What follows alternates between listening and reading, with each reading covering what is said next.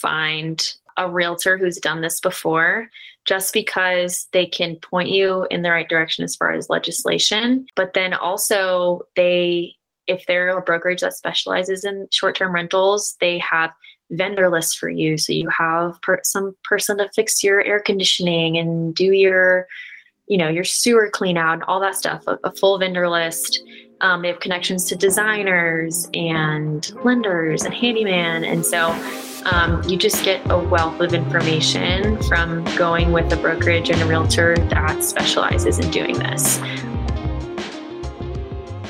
We're here with Alexa Ferguson, who is a good friend of mine. We used to be colleagues on the FI team here in Denver, Colorado as well. And since then, we have both moved on. We've both graduated or going on to greener pastures, or however you want to say it.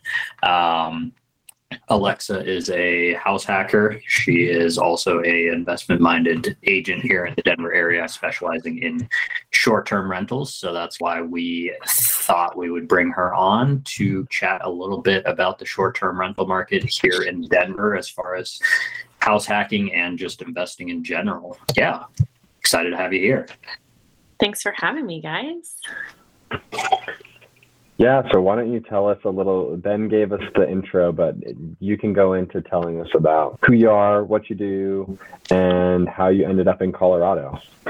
Yes. So my name is Alexa Ferguson. I'm a realtor and an investor myself. I work for a brokerage called Good Neighbor Realty that specializes in short-term rentals and vacation homes all over Colorado, so Denver Metro and also into the mountains. I'm originally from Florida and moved out here with my husband for the same reason that I feel like everybody moves to Colorado, or majority of people I meet, which is just seems cool. There's a lot of stuff to do there. But so we moved here just for the activity lifestyle, love to ski, camp, hike, all the Colorado things. And we love it. It's been great. It's a great place to live, great place to invest. So happy to be here. So I know that you didn't always or wasn't always in real estate and being an agent. So how did you find that transition, and kind of how did you steer yourself into doing short-term rentals here? So I used to be in public relations. I did PR for attorneys. I started my real estate investing journey first with my husband, and we got into the house hacking game. And then we were just brainstorming, like, what are ways that we can fast track our investing timeline? And the best way to do that was to bring in more cash. And so we thought, what if I just get my real estate license and just do a couple deals a year just to supplement our income and see what happens. So I started doing that and started working with investors who were just like me, had the same goals and trying to do the same things, all trying to get to financial freedom. And then realized it's way more fun, way more fulfilling to actually help people accomplish these kinds of things, and just went that route full time and never looked back. So that's kind of how I got into real estate. And then we are in the process of slowly growing our portfolio as well. That's awesome. Okay, so then I want to hear, what is your portfolio? Because you said you started house hacking. Did you start house hacking in Florida and then decide to then try it in Colorado? And do you still have rental properties from back in Florida, or is your full portfolio here in Colorado? What does it look like? And give us a rundown of how it's operating and all of that. Yeah. So we have all our properties are here in Colorado. We got into the whole thing by house hacking because it's just like the easiest way to get into real estate investing, requires the most or the least amount of cash out of you. So we didn't have all that much money. We just wanted to start by reducing our expenses. So started house hacking. We originally rented our basement as a long-term rental. Part of that was because it was literally like COVID was starting to be talked about. And we were like, we're afraid of this. So we just opted to go with a long-term renter. And that was great. We covered about half of our mortgage.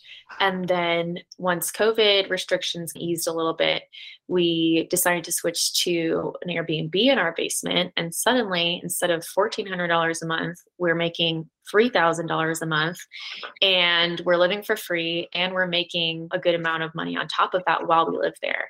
So that was really like when I got the short-term rental bug, just seeing like how much more you can make off of just this switch. Like all we had to do was furnish the space, and suddenly we switched it to an Airbnb and it was good to go. And for that 2-bed, 1-bath down there in our basement, it cost us about like $6,000 to do. It wasn't like an enormous investment, and it totally changed our financial life. So that was the first one we did, and that's how we got the bug. So then we moved out of that house, rented that entire house in Airbnb as 1 big unit, 4-bed, 2-bath. And then we moved to our second house and currently rent out our basement there also as an Airbnb. And I keep saying Airbnb, but it's also on Vrbo, but short-term rental. And then we also we've had family buy 2 more properties here. Third one actually is under contract now, which is exciting, but we have family that has short-term rentals here. And so we did all the setup and we do the management for those 2. So manage 4 Airbnbs in total here, and a 5th one probably on the way. Yeah. That's awesome. That's so exciting. That's so exciting. Yeah. I had a couple of other follow-up questions, just because the idea of this podcast is developing an investor mindset. And you said you caught the bug. And it just made me super excited to hear when you said you were getting $1,400 a month with long-term rents, which that's still a good way of getting passive income. But then to have it more than double once you found an alternative way to have your money grow your wealth, like that must have been an amazing feeling. And now you said you're moving on to your 3rd property in Colorado. And what does your numbers look like on that first house that originally you were just getting $3,000 for the basement? Are you getting significantly more now for that full house? Yeah. And so it essentially doubled, and it's an average over the course of the year, because in Colorado, your peak season is in the summer and then it slows down in the winter months. So on average over the course of the year, we gross about $6,000 a month on that house, and that'll spike up to 9 or 10 in the summer and then go down to 4 or something in the winter, roughly. Wow. Yeah. And so our mortgage is always covered. We're usually profiting on that house. We got lucky because we bought that when interest rates were low. We got it for $380,000, which is like not possible now anymore to get that low of a price and interest rate. So we cash flow pretty well on that one. Our mortgage is like $2,100. Wow. That's a good one for us. Second one is similar. We got that one for $495 and had a low interest rate. So our mortgage is like $2,500, and the basement makes on average over the course of the year grosses about $3,000 a month. Yeah, living for free and making money on that one too. And I'll say too, like the majority of our short-term rental clients, the house will vary by beds, baths, there's a lot that goes into it, but on average, they net about like 20 to 50K a year on short-term rentals, it's like the range we see people netting. That's pretty crazy. So let's just compare it and talk about, I guess, workloads and differences between, I guess, a long-term rental versus a short-term rental. Because yes, it's going to gross higher amounts, but some people might talk about the downsides. Is there people who this might not be for? What's the kind of management level there for you guys? So it definitely requires more work than a long-term rental. First of all, there's a lot more upfront cost and effort. So you have to furnish the property, and so you have to pay for that. You have to put in the time to do that, whether it's you doing it yourself, which I've done, and I feel like I've done my time building furniture for hours and hours every day. And now I go with designers who are a lot better at it than I am, and it frees up my time to do other things. So there's definitely that upfront time, money investment. After that, it becomes a lot more passive, but you still are fairly involved. So we use management softwares. So let me back up. You basically need to get a really great cleaner or a cleaning team and a really reliable and dependable handyman. Once you get those 2, you can pretty much be fairly hands-off with the property because your cleaners are doing the turnover every time. And if something breaks, you have people to call, whether it's your handyman or a trusted list of vendors that will go and take care of it for you. So I'm not really going to the properties all that much anymore. And then we also have like automation softwares to manage those people. So My cleaners, they are automatically notified when we get a new booking. They accept it. I don't have to send them a schedule every week. So that becomes really hands off, and they get paid automatically through the app. And yeah, that kind of runs itself. Handyman, obviously, it's more one off. And so you have to reach out to them for those things. But I end up just messaging guests from time to time. And there's a lot of like automatic messages that we have in place. But I spend 1 to 2 hours a week managing 4 properties. So it really is not that bad, but you just have to, on top of it, if a guest messages you, the AC went out, you have to respond really quickly to that, those kinds of things. So yeah, it's definitely not as passive as a long-term rental, but you can make it fairly hands-off to where it just went on a 3-week vacation to Europe and these things ran themselves, which is pretty cool. Yeah.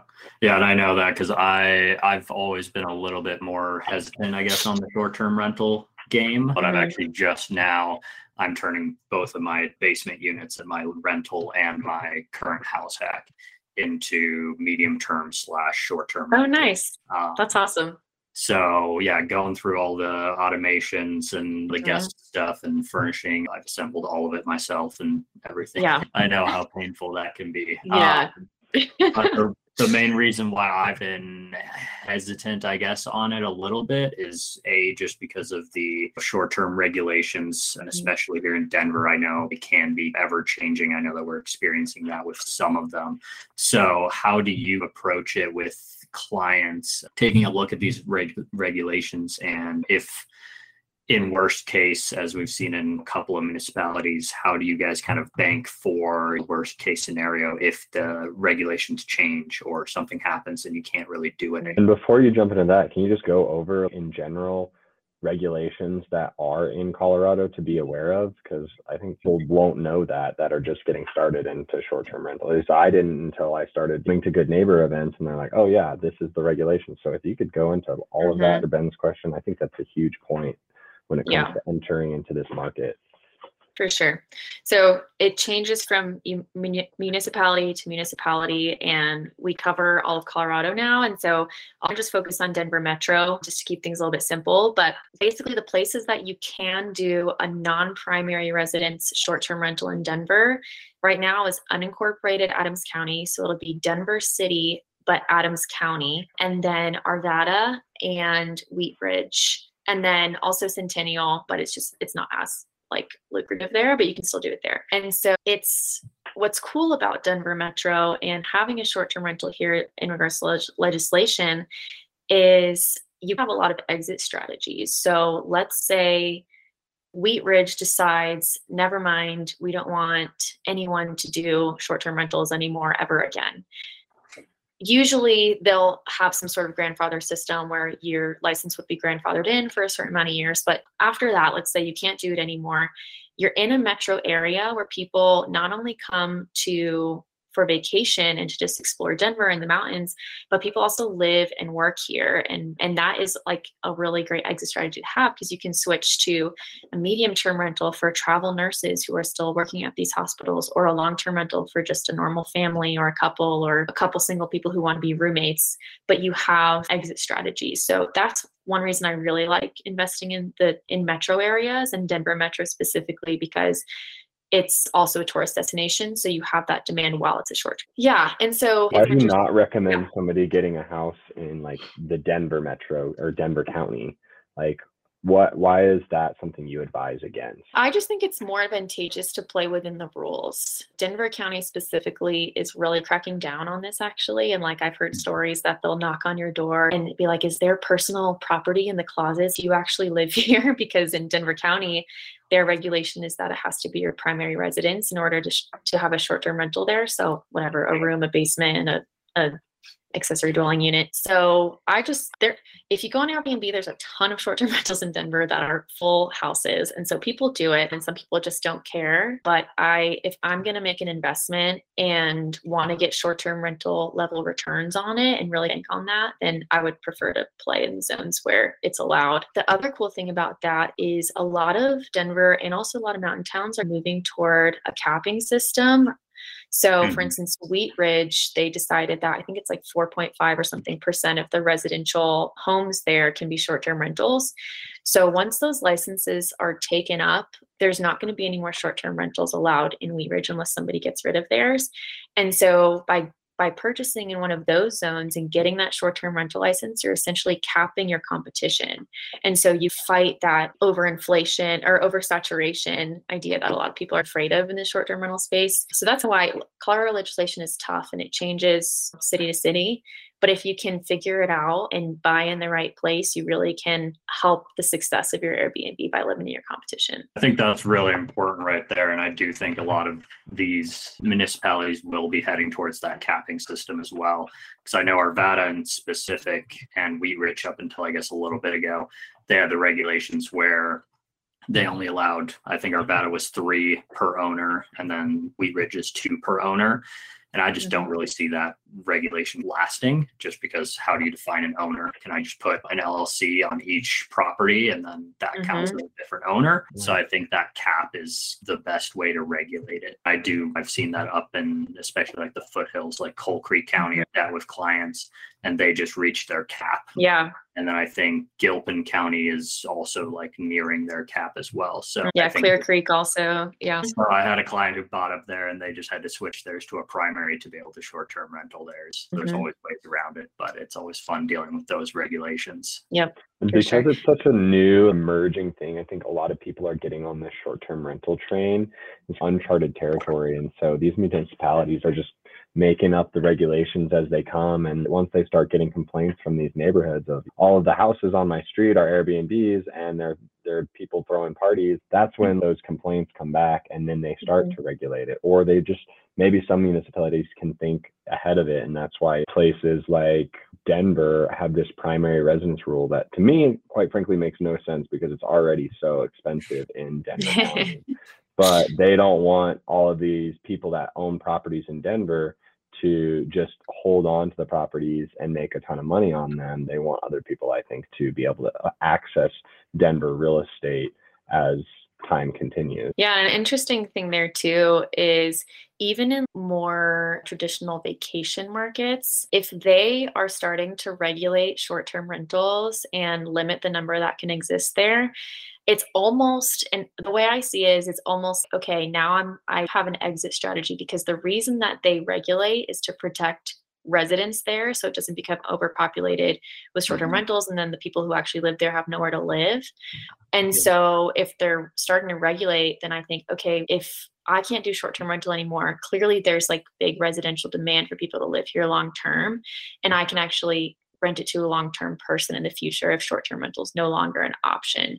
So yeah, it's an interesting way to look at it where it's not, it gives hope almost a little bit in my mind in these more traditional vacation markets, because I don't know if there's no true residential demand, like I think of a place like, I don't know, Joshua Tree is coming to mind for some reason. I feel like everybody goes there just for vacation. And if they shut down short-term rentals, which I think they might be talking about doing. Anyway, I don't know, California, I'm not going to go there. Then you're out of luck because that was the only purpose of your property. So yeah. That's an interesting way. I always forget that because I just see it as short-term rental equals more cash flow. And I forget that there are other exit strategies when it comes to investments, especially in real estate, that you can convert it into a short-term rental. And if you can be advantageous of taking opportunity of using your short-term rental to really pay down your mortgage, lower that monthly payment, you could do like a recast on your mortgage and it'll automatically drop your monthly payment. Then once that regulation comes out that you can't do short-term rental anymore, you switch to long-term rental and you still have cash flow, because at the end of the day, like, that's really what you want your investment to be doing, is to be continually generating more cash flow as to build your wealth. So I appreciate you bringing up points that I don't even think about because I'm still trying to get my first property over here. No, totally. And I agree. I think it's definitely the best way to go about it, in my opinion, is short-term rental if you're going to have rental properties, because you just make the most money. Then it's do it while you can. And if they change the rules, well, you've thought about that already and you have a solid exit strategy. So do you take in, because I know when I'm working with my clients and I'm talking to them and looking into short-term rentals specifically, do you also take into account all of these different exit strategies and make sure, because I always make sure for my clients that, hey, at least if something happens or you decide, hey, I just don't want to run a short-term rental anymore, that you're at least not going to lose the property, that it's at least going to cover its debt and it's at least breaking even most months. Is that something that you guys do as well, a good neighbor, just to go with the clients and check out the short-term rental aspect? Yeah, no, totally. Most of our clients will opt for doing short-term rental just for the cash flow benefits, but it's always exit strategy is always a conversation. It's so important to have thought about that before you dive headlong into short-term rental, just because you never know what's going to happen. COVID came out of nowhere. A municipality can change its rules. It's just something good to have thought about so that if something happens, you have an exit strategy. But of course, the best option A is always to do the short-term rental. So that's usually where we start, and then cross that bridge when we come to it. And I think we do have a perfect example of, that municipalities can change regulations pretty drastically. Right now, I know that Westminster here in Denver is going through it and adjusting their regulations or making regulations, because currently they didn't have anything on the books. And I know between you and me and a lot of our other past colleagues who have short-term rentals up in Westminster, it's a hot topic right now. And that's just one little hesitant thing to see what's going to happen with them there, and if that's going to put a lot of these investors who put their hard-earned cash into these properties and not going to be able to keep them because they didn't run numbers or have exit strategies. Yeah. Have and in you a lot of heard cases, on what they're doing in Westminster at all, Alexa? I think they're still up in the air. They're still deciding, but we're going to those meetings and championing for short-term rental friendly laws. And I will say, just as an example too, like Littleton totally changed their rules, and they said, never mind, we don't want any short-term rentals. And they still grandfathered in the licenses that were in existence, but I think they just gave them like 5 years or something like that they can still do short-term rentals. So if they decide to outlaw short-term rental after they've made legislation saying you can do it, there'll likely be a lot of pushback from the city, and they'll probably end up doing something like what Littleton did. But just as an example. This is a super hypothetical question, but is it possible, like, let's say you have a town like Littleton and they outlaw Airbnb. Is it possible, you think, for them to ever reinstate like more licenses to be in Littleton for short-term rental in the future? Or do you think that once these municipalities make their mind up on it, if this is what we decided, like this is what we're going to stick with? What do you think that, because I've never been to these like town council meetings for regulating Airbnbs, and if you guys are going to them, at least in Westminster, like I just wonder, what does that inside look like? Yeah, it's hard to say. It depends on how the leadership changes in the city and all of that. It's definitely possible that they could flip back to allowing short-term rental. There's tax benefits for cities if they allow it, but I don't know. I think since they outlawed it, I would be surprised if they anytime soon came back and said, just kidding, we're going to allow it. It's just not the normal trend, I feel like. But who knows? Maybe in the future they could say, we actually want this tourism here and we want the occupancy tax benefits and whatever. So who knows? Yeah, Littleton's also an interesting one because, they did choose to outlaw it, but also just a year before that, they allowed them. They actually changed their regulation twice within 2 years, basically. Yep. They went from no regulations to allowing it to not allowing it within a 2-year span. So it does show just how quickly things can change, especially in that space. I wanted to also go back to the clients that you're working with, Alexa, and this is obviously coming from me as a lender mind. What do you do, like, when you're having an initial conversation? How are you qualifying a client? Because Denver real estate market, I think there's a pretty high barrier to entry for most people. Like, how are you qualifying and how are you setting proper expectations for people that want to get their first Airbnb, let's say? So in the Denver and Mountain area, the lowest kind of barrier to entry level is about $550K purchase price. And then after that, you're top performing properties generally fall within 750 to 1.2 million. And so if someone comes in with a lower price point than that, there's things we can figure out for them. It just won't be as highly performing as that range that I was saying. And then of course, like the down payment really ranges depending on the use of the property. So as you guys know, it's your primary residence, you can put 5% down. If it's going to be a second home, it could be 10%. If it's going to be a true investment, it could be 20%. And so the amount of cash you need to put into it can really vary too. But I would say at the minimum end, you want to have like at least 30K saved up for your down payment. And then you want to have a furnishing budget on top of that. And that is at like the low end, but that would be like the base varied entry. And then obviously there's big range, but that's what we're seeing. Mm-hmm. Cool. I think that's super helpful. And it's also validating for myself because this is like what I'm trying to do. And that down payment budget is available for me, but the furnishing budget is not. And so it's just been like this constant like battle of like, oh, just gotta close a few more loans. Once I can get a few more loans, like then I can buy a house. And it's just like this painful thing to have watched when I first started the process. And interest rate that I was like quoting for myself was like 3.25%. And then when I finally went forward with a pre-approval and started, like, I put an offer in on one house, it was 5.25%. And now I'm looking and I'm like, oh, great. Now I'm at like 6.75. This is awesome. Yeah. There's always a way. There's always a way. I know. I'm just like, all right, just like I said, close more loans. Yeah. Exactly. Yeah. So as far as, I guess here in the Denver Metro, if I'm a client coming to you and I'm looking to purchase a short-term rental, what are my kind of general qualifications for a property? Am I just looking for any house that fits, that's standing, and I can just throw some furniture in there and put it up and make $6,000 a month like you? Or is there some sort of qualifications for a property that you guys are looking for to really maximize that short-term rental? Mm-hmm.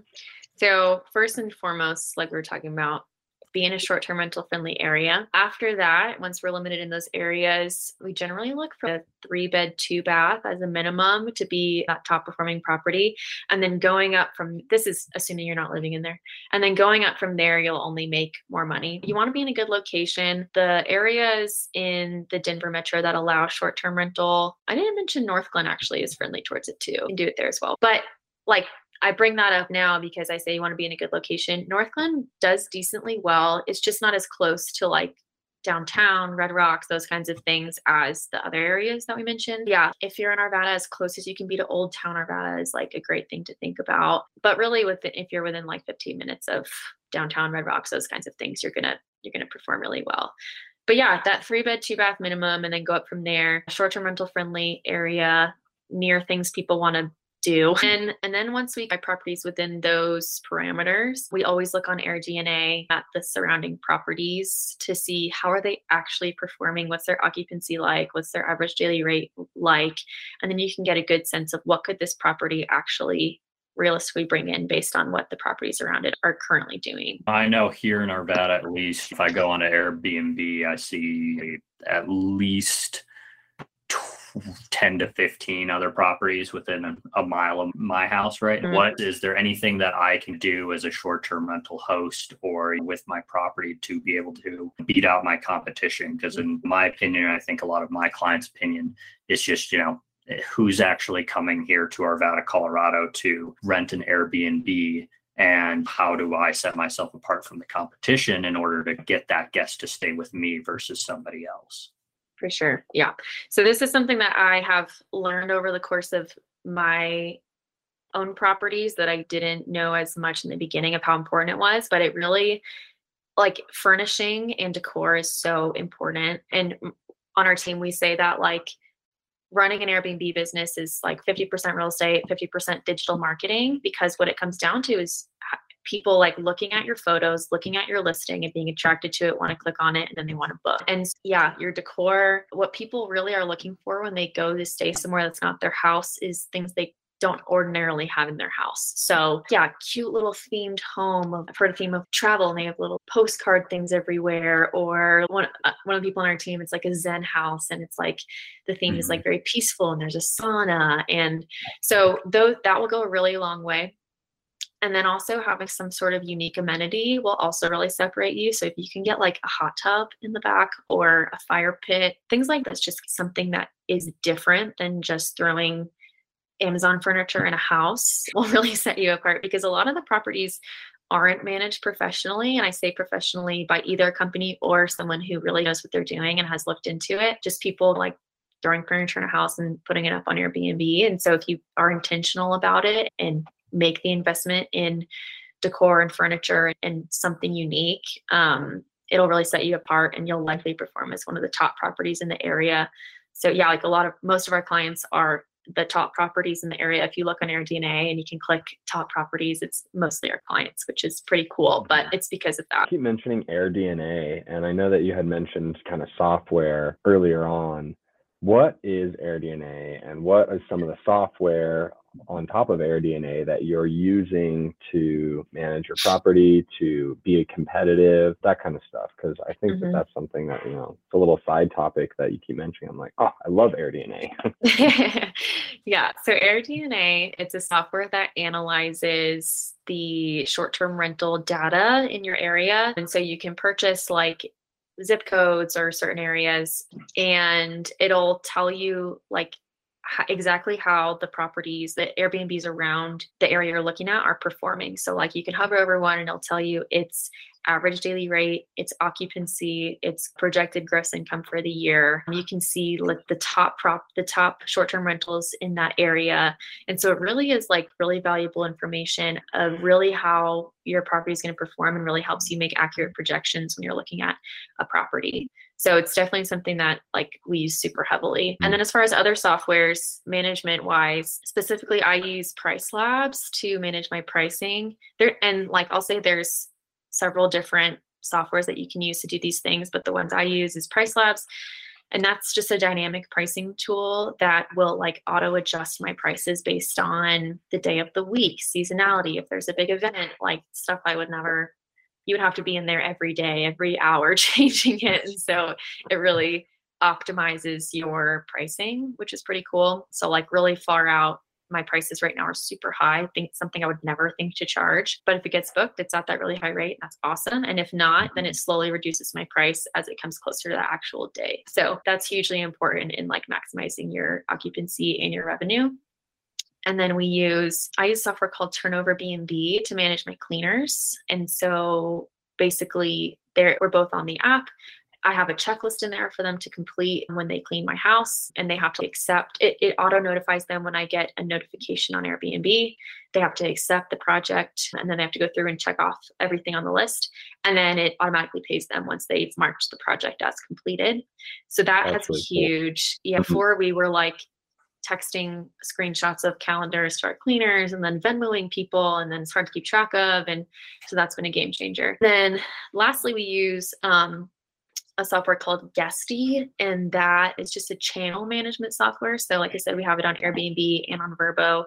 And so if I get a booking on Airbnb, it'll block out the dates on Vrbo and vice versa. You can set up like auto messages through Guesty, and it'll apply it to both platforms. And then it's also a really good place to just get an overview of like your revenue and like your numbers. It synthesizes all that really well. Mm-hmm. Do the other ones like the Turnover B&B and the AirDNA, do they integrate into Guesty?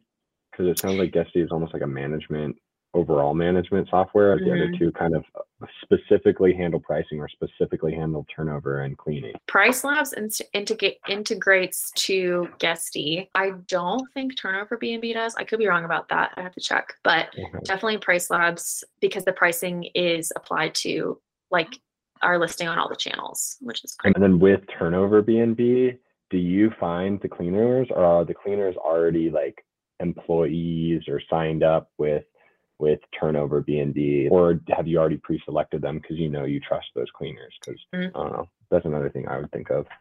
Yeah. So either way, so if I have a cleaner that I like, we have a cleaner that we liked, we added her we got her on Turnover B&B, we had her get the app, make an account. So that's one way to do it. But Turnover B&B also has a marketplace of cleaners. And so it's a good place to shop for a cleaner and try some out when you're first getting started. You like make your checklist for your property, And then you can like blast that out to the marketplace, and then the cleaners can choose to accept it. And then you can try them out, meet them there, see if you like them, you like their style, ask them questions about how they operate. And so it's a good place to find cleaners if you're looking for one. That's a really cool software. Because did you ever do the cleaning yourself, like when you first launched? No, never. I know I would hate it. I've had to do it like one time. Yeah. If you think that you're gonna clean your own property, I just would say it's probably not gonna last that long.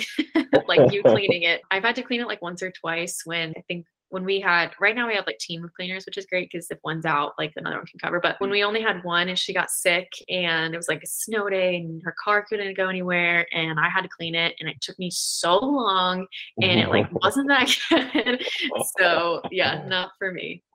Definitely not. I would hate that. My one thing is like I need to make sure I find and build a team. Like you said, getting a handyman, getting a cleaner, because A, I know I don't want to clean, and B, I know I am not a handyman at all. Yeah. Save yourself the headache. Yeah, save your time and just build out the team. We've covered quite a bit of these softwares and the different costs associated with setting it up and furnishings and everything like that. What are from, I guess, down on like a bare bones operational standpoint and furnishing standpoint up to, I guess, what you guys are maybe doing now with this professional system, everything managed, all of that. What is somebody kind of looking at typically for like a setup and operational cost for running one of these Airbnbs? So setup, furnishing range pretty widely depending on the house, but I would say it's between 15 to 50K. And then the actual designer, if you use a designer, their fees are usually between 4,000 and 6,500. So as an example, you can usually furnish like a 4-bed, 2-bath for around $17,000. And then if you use a designer, add about 5K to that. And then if you want some sort of unique amenity, add about 5 to 10,000 more. So for that 4-2, you'd be all in at like $30,000. And that's your like startup furnishing fee. And then as far as like ongoing monthly cost, it's just your utilities, your softwares that you're using. So that's like an extra like 20, $40 a month, depending on how many softwares you're using. Snow removal is an extra, whatever. It's like $50 on average per snow removal and happens like whatever, 8 to 10 times a year, depending on how Denver wants to act that year. But yeah, just those kind of ongoing costs. And then of course your mortgage payment. And so it really does vary, but that's your upfront cost. And then you also definitely want to factor in your ongoing monthly cost of like utilities and all that good stuff. Do you have like tools that you use to help you analyze deals? Like how do you go about deciding when you're buying an Airbnb property? Yeah, really AirDNA is the biggest tool I use. And then our brokerage has a really awesome short-term rental calculator that you can plug all your numbers into and it'll spit out like your gross revenue, your cash on cash return, your monthly net cash flow. And if those numbers look good, then we go for it. But usually your gross revenue should be like 15 to 20% of your overall purchase price is a benchmark that we look for. Okay. Yeah, I was going to say, Ben, I feel like we've covered a lot of very good information and we can just wrap it up a little bit. And Alexa, wanted to ask you, what is the best way for people to get a hold of you? Social media or phone number or whatever you care to share? And what is one thing that you would want somebody to know? Like, what's the number one biggest tip that you would give to somebody wanting to do an Airbnb? Good question. I really think that the number one tip I would give someone is to find a realtor who's done this before, just because they can point you in the right direction as far as legislation. But then also if they're a brokerage that specializes in short-term rentals, they have vendor lists for you. So you have some person to fix your air conditioning and do your sewer clean out and all that stuff, a full vendor list. They have connections to designers and lenders and handyman, and you just get a wealth of information from going with a brokerage and a realtor that specializes in doing this. Residential realtors it takes a lot of time to figure all this stuff out. And so many don't know. So many just don't know. And just collect all the information. It's a lot of information and it's always changing. And so going with a brokerage that specializes with this will save you a lot of headache and confusion. Good. And how can people get a hold of you? My Instagram is at Alexa Ferg Realtor. So you can reach out to me there. I would give you my phone number, but that's the best way to reach me. That's perfectly fine. A normal thing. Start getting blasted with phone calls. I'm always like, here, take my phone number, and then I get all these spam calls. I'm like, oh, yeah, phone number to everybody. Let's start on the gram. Let's slide into my DMs. We'll take it from there. There we go. Perfect. Love it. Love it. Wow. Thank you so much, Alexa. It was great chatting with you. Huge wealth of knowledge here, especially in the Denver area. So, yeah, thank you so much for coming on. Thank you guys so much for having me. Hi, thank you for tuning into the Stealth Wealth Podcast. You can find out more information in the show notes as well as find our contact information. Please feel free to reach out to either Ben or myself and let us know what you want to hear on future episodes. As always, your continued support is much appreciated, so please leave us a review and hit that notification button to hear our next episode.